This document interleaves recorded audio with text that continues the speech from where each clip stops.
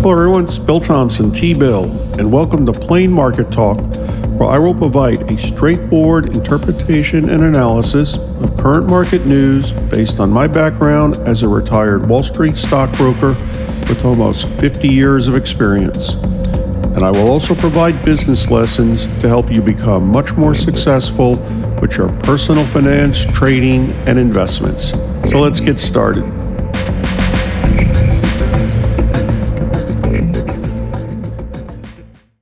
Hey everyone, it's Bill Thompson, T-Bill. Welcome to Plain Market Talk. Today is Monday, September 20th, 2021. Okay, so today we're going to talk about the market sell-off. We have some other news to go over, and also we are going to do an introduction to bonds and lottery winnings. So we got a few things to cover today. Okay, stock market had a down day. Let's see.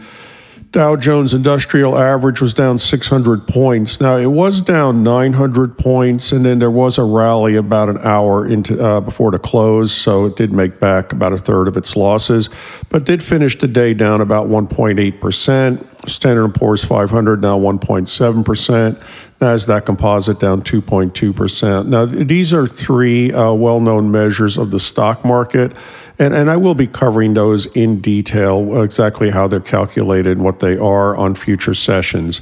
The one thing about the buy-in about an hour before the close, that can happen for several reasons. Sometimes what happens is investors, see that, all right, it looks like a buying opportunity. They think the market is oversold, as it sometimes tends to do based on emotion. That was one thing. Others may have been trading off of charts called technical analysis, another subject I'll cover on future sessions. And they may have been looking at their charts, gave them a buy indicator. So we'll have to see if that carries over into tomorrow. So what are the main reasons the markets were down today? Well, here they are. The markets do not like uncertainty. That is the main thing the markets do not like. They can take good news, bad news, but they do not like uncertainty. Okay, so we got several things going on here. Well, first of all, September is statistically the worst month of the year for the stock market. It's the only one, with records going back about 100 years, it's the only one that actually has an average loss for the year. And the second half of September that we're now entering, last 2 weeks, tend to be even more volatile. Volatility goes up quite a bit, and even more on the downside than the first 2 weeks. Part of the reason, there's not a lot of corporate earnings coming out, just a lot of things. We're nearing the end of the quarter, just a lot of things. Has to do with expiration of options and futures contracts, just a lot of different things. All right. But specifically, why did the market sell off today besides just being September? Okay, well, we got this big real estate investment company in China called Evergrande. They are on the brink of defaulting on their debt, and that is shaking the worldwide stock markets. Basically, what happened, this company has $300 billion in debt, the real estate investors. And, like a lot of things, they've been hit hard with COVID, slowdown in China's economy, just lots of things. And there's a good chance they may default on their debt. Whether that would mean bankruptcy for them or not remains to be seen. Now, here's the thing about that. What went on with the Chinese financial markets used to be isolated basically to China, not anymore, because China is such a major now economic player worldwide. What happens in China now affects the whole world. So that's what's been happening there. There's been some sell-offs just in the overall markets, worried about a company of this size possibly defaulting on its debt. All right, so that's one thing. The Federal Reserve, I mentioned this the other day. Federal Reserve has a 2-day meeting, Tuesday and Wednesday of this week. And on Wednesday at 2 p.m. Eastern Time, they're going to issue a statement, Federal Open Market Committee statement, giving an indication as to what they may or may not do going forward with the money supply and their influence on interest rates. So I'll talk about that more on the next session. So we have that uncertainty, what's going to happen there. There's still concerns about the Delta variant, COVID-19 Delta variant, particularly now as the weather is starting to get cooler in a lot of places, people spending more time indoors. So markets have some worries about that. Also, We have a debt ceiling issue. I've talked about this on previous sessions. Congress is in a loggerhead right now about raising the amount of money that the U.S. government can borrow. Now, I mentioned in previous sessions, this is more a political issue than anything. They're not going to allow the government to suddenly stop being able to pay its bills. They wouldn't even be able to pay for the military, among other things. But it's a lot of uncertainty as to what's going to happen there. So the markets don't like that either. So we got quite a few things going on here. So we'll see how things work out over the next few days. All right, so we got some other news here, and then we'll do an introduction to bonds, as I mentioned. All right, the Federal Reserve. This is interesting. Some controversy surrounding the Federal Reserve itself, not their policy actions, but the Federal Reserve itself. Apparently, some reports have come out over the last few days that top Federal Reserve officials have been trading stocks and bonds. Bonds are ownership, stocks ownership in a company, bonds or loans.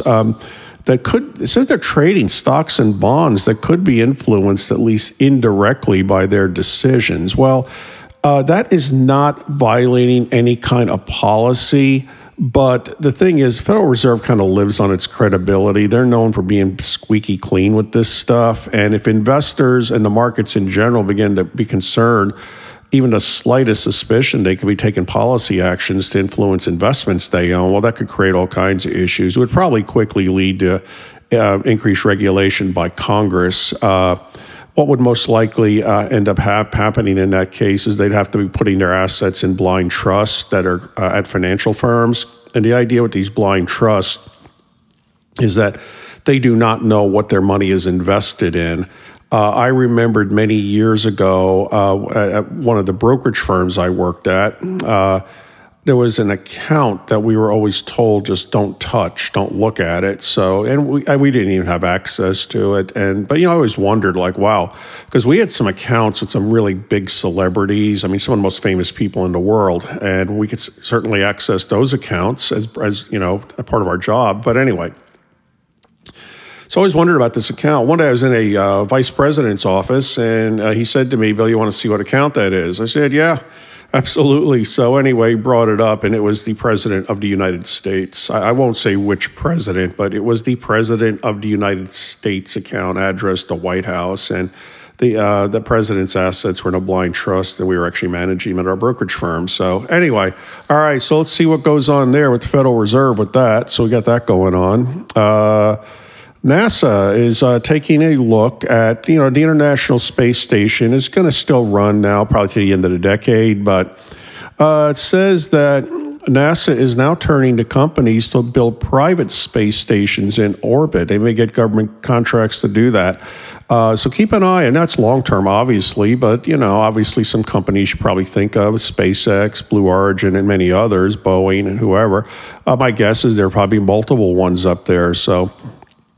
There's also talk about building space stations in orbit around the moon also. So that's new. That was announced today. So NASA, again, beginning to privatize the space industry. So, again, some long-term opportunities there. Okay, what else we got here? The Emmy Awards were last night. The Emmy Awards, the ratings bounced back. They were up 16% from last year. Now, this is something the entertainment industry has been looking at because award shows in general hit record lows last year. A lot of them were off 50% from where they usually are. So anyway, the fact that they're back up last year, obviously with COVID, things were virtual, but now they're back to live audience. So that's pretty good news there. They had 7.4 million viewers, bouncing back from an all-time low. Why have the award shows in general have been losing lots of their audience over the last few years? There's different theories why. One is that some people may be, spending more time on streaming services. They're not as engaged with the movies and TV shows and even the music that is out there today like they once were. Also, perhaps some pushback on Hollywood. There's some feeling among some that they may be out of touch with, what a lot of other people think about things. So possibly some of that. Just people not watching network TV in general, which is where the award shows are, just doing other things. Lots of reasons. So anyway, so this is pretty good news there. Emmy Awards up 16% from a year ago. Okay, what else we got here? Also, we'll stay in entertainment news here for a second. Here's an interesting one. Swedish house mafia to work with IKEA on products that will democratize creativity in music production. It's like, really? So there's a mafia in Sweden and they're working with IKEA? No, Swedish house mafia is it's a really, really well-known electronic dance music group. There's three of them, three in the group, and IKEA is from Sweden.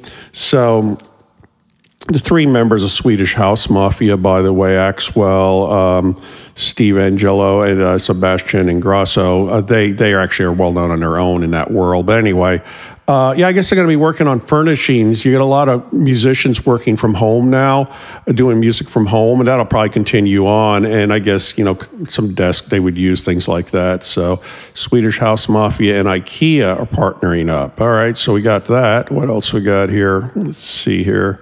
Saw an article today that banks are now beginning to consider climate risk for home loans. They call this process underwater writing, also called blue lining. I guess that would be a concern. They make a 30-year loan on a home, and maybe it's now in a flood area where it once was not. Or just anything with climate. So that's one of the first things I've seen in the financial industry where possible loans and products are now being specifically modified somewhat due to climate change. So saw that. So that's called blue lining or underwater writing. So you may hear more about that going forward. Okay, what else we got here? Sears. Okay, and I got a little business lesson here. Sears is closing its last department store in Illinois. Okay, so what's the big deal about that? Well, that's their home state, and I guess they will have no more department stores in their home state. Just Sears in general, this was, here's what happens, and here's the business lesson for everybody. These big companies sometimes just get a little too set in their ways, not just a lot too set in their ways. And that's why there's always going to be new business opportunities for upstart companies. I mean, think about Sears for a second, just so you know the history of it. Back in the 1800s, a guy named Richard Sears saw an opportunity. People were still living out on farms and in, small towns and such. And he figured out a way to get big city products to people that normally would not go to a big city. And he was going to use the trains. See, we had railroads, popping up all over the United States. So his idea was he'll mail to everybody a free catalog. You got a partner, Roebuck, Sears Roebuck, mail everybody a free catalog. And then the idea, you could order whatever you see in the catalog. And then Sears would then deliver it to the local dry goods store in your town. You can go get it, or they'd even put it in the mail for you. You could order almost anything. So, that's what Sears became known as a catalog company. And then in the 20th century, Sears began to open department stores. But they were originally a catalog company. All right, so, Sears they actually became the world's largest retailer, at one time at over 3,000 stores. So then the late 90s come along with the internet, and it should have been an easy move for Sears to become simply an internet retailer. I mean, they already had the catalog, simply move it online. And yet, because they were so set in their ways and had identified themselves more now as a department store company that just happened to have catalogs, well, they let this new company, Amazon, come along and take the whole market from them. In reality, that should have been Sears. So instead of saying, well, I'll order it from Amazon, people should be saying today, well, I'll order it from Sears. And if they had done that, I have no doubt they would be the world's largest company today, which is actually Walmart. But anyway, so that's, remember that. You're going to have a lot of times there's going to be new opportunities when companies just get too set in their ways. All right, so we had that going on today. Chevrolet with the Chevy Volt, all right, their electric car. Apparently, they sent out a recall to their owners saying basically, don't park it near your house. And be aware, by the way, it can catch on fire. And they were telling people, don't park it near your house, and it can catch on fire. And we don't know how to fix it. That was basically it. They had thought it was a software issue, so they issued a software update, and the things kept catching on fire. So when they sent that message around everybody, yeah, we recommend that you don't park it near your house. I guess people were just selling it back to GM, which in their contract they said they could do. So GM has been forced to buy these things back, which has been a major problem for them. But they did announce today that starting in October, they have come up with a fix for the battery. We'll have to see what happens. It hasn't been widespread, by the way. We're talking, I think, 12 fires. But still, the fact that people want to drive around, or they tell you, don't be careful parking it near your house. Well, exactly where you're going to charge it then. So anyway, so they did announce they have a fix. So this is going to be a blip in the electric car market, and the market is still coming, but they'll get it figured out. So that's been getting a lot of press. That's why I wanted to mention that. All right, so we had that. What else did we have here? Just a couple of other things. I want to talk about bonds. We had a continuous companies increasing dividends. Microsoft, Texas Instruments, and other companies have announced that they are raising their dividends. Now, keep an eye out for that. Companies that announce they're raising their dividends. Dividends are a cut of the profits paid quarterly. The reason that's actually really good news is companies are very reluctant to ever cut a dividend once they set it at a certain level. Even if they lose money for a quarter, they'll tend to pay it out of retained earnings, which are profits that they've held back, previous profits they've held back. So here's the thing. When companies announce they are raising their dividends, that means they're confident enough in their cash flow and future cash flow that they're going to be able to pay this continuously from then on. So that's usually a bit of news. One other slight thing. First of all, some companies don't pay dividends. They just reinvest everything back in their company, retained earnings for future growth. Other companies, like utility companies, pay a lot of their profits out as dividends. Sometimes you see companies that pay only 1 penny a quarter as a dividend. Like, why did it even bother? Well, the real reason is that there are certain insurance companies, as well as a few pension plans, that are big stock purchasers. Their charters, particularly the insurance companies, say they can only buy dividend-paying stocks. So that's why they qualify then for purchase. All right, so the last thing today, let's talk about lottery winnings and bonds. All right, so the lotteries are still really big. There have been no winners. I'm checking it as of right now. It's about 4:30 in the afternoon on Monday, September 20th. Powerball, $472 million. Mega Millions, $432 million. They may even grow some more even before the drawings. All right. So here's the thing. First of all, one thing I need to update. The other day, I said that any state taxes are based on your residence. That actually is the way it used to be.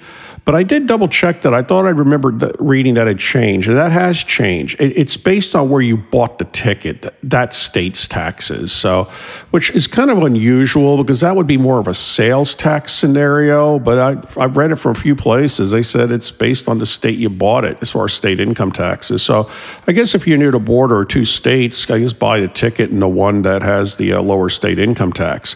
By the way, if you want to get an idea of what your lump sum settlement would be, we recommend to stockbrokers that you take lump sum settlements over the 20-year annuity. I'll tell you why. I didn't actually give you the reason the other day. All you have to do, if we take the lump sum settlement, you're going to pay the maximum tax anyway.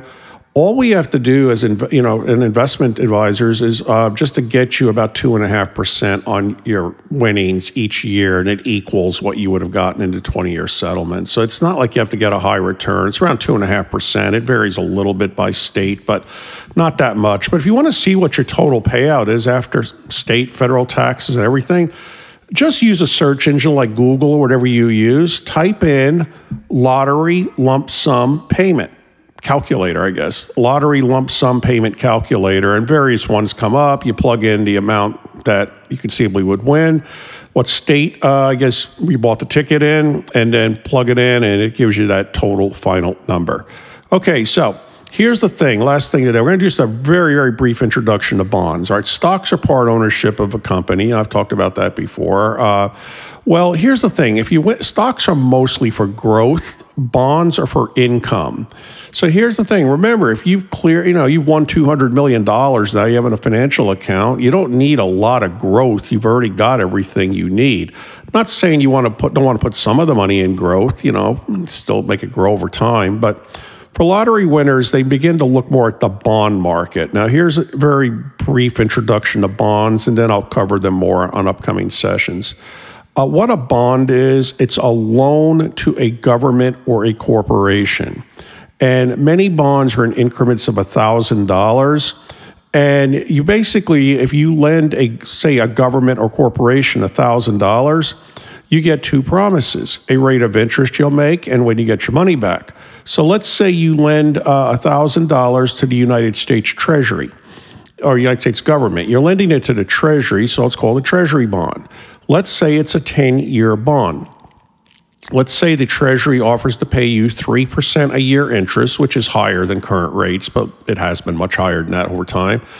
All right, so here's the way it works. You lend a government $1,000, and they offer to give you 3% a year interest. So you earn $30 a year in interest over 10 years, $300, and at the end of 10 years, you get your $1,000 back. Simple as that. Now, you can lend money to either the U.S. federal government, or you can lend it to city and state governments, state of Florida, state of New York, the city of Dallas, Texas, Orange County in California, or Orange County in Central Florida, where Orlando is. And those are called municipalities, and those are municipal bonds. And the interest you earn on municipal bonds is tax-free from federal income taxes. They can't tax each other's debts. Like state income taxes don't apply to interest from federal bonds, and the federal government can't tax the interest on municipal bonds. It has to do with the separation of federal and state powers clause of the Constitution. But anyway, municipal bonds pay less interest than the taxable federal bonds. So it depends on a person's tax bracket. If they're in a high tax bracket, go with the municipal bonds, tax-free. And if they're in a low tax bracket, then it's better to usually do it to federal bonds and just pay the tax. Then you can lend to corporations also. Now, corporations pay higher interest than any of the governments. However, it's fully taxable at both a federal and state level. Now, one way to many times avoid even the state income taxes, that if you live in a state that has those, is buy municipal bonds from that state. Usually it's exempt now from also their own state income taxes. So that's a very, very brief introduction to bonds. I'll talk more about bonds on the next session.